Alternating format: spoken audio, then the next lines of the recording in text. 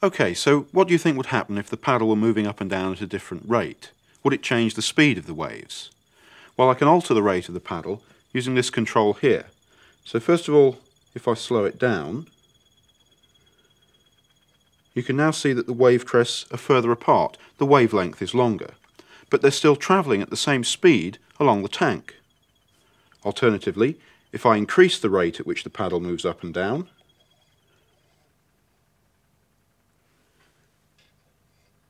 now the wavelength's much shorter, but again the waves are travelling at the same speed down the tank. So the speed of the waves is independent for any particular tank of water. Let's take a look at this using our graphical representation. This is the original displacement against distance graph of the water surface. With the digital clock, you can see that the wave takes 2 seconds to travel a distance of 1 wavelength. So the period of this wave is 2 seconds. This means that only half a cycle of the wave passes by a fixed point in 1 second. If the rate of the paddle, and hence the rate at which the water moves up and down, is now reduced, by a factor of 2 say, the wavelength becomes longer, as we saw in the tank. Since the speed of the wave is unaffected, it now takes 4 seconds to travel a distance of 1 wavelength. That's only 1/4 of a complete cycle passing by each second. On the other hand, if the paddle moves up and down more rapidly, the wavelength becomes shorter. In this case, the wave takes only 1 second to travel a distance of 1 wavelength. So with the paddle oscillating like this, 1 complete cycle goes past every second. The number of cycles passing any point per second is known as the frequency, and it's equal to the reciprocal of the period.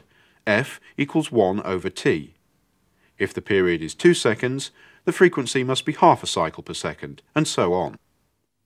So you now have two relationships that are true for all waves. Speed equals wavelength over period, and frequency equals 1 over period. Expressing the right-hand side of the first equation as 1 over t times lambda, and substituting f for 1 over t, gives the fundamental equation of wave propagation.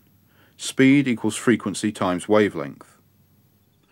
Frequency, the number of complete cycles that pass a fixed point in 1 second, is measured in hertz. And at the moment, the paddle's oscillating about 6 times a second, so that's a frequency of 6 hertz. Now, if I double that frequency to about 12 hertz, that means that the frequency of the water waves is about 12 hertz, but the wavelength has halved, so the speed remains the same. And if I were to decrease the frequency again by a factor of 2, then the wavelength would double, and once again the speed would remain the same. This illustrates the important result that the frequency of a wave, multiplied by its wavelength, gives a constant number, the speed of the wave.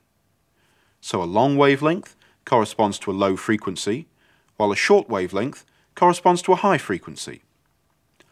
Although the speed stays the same at different driving frequencies, it does depend on things like the geometry of the tank and the nature of the fluid through which the wave travels.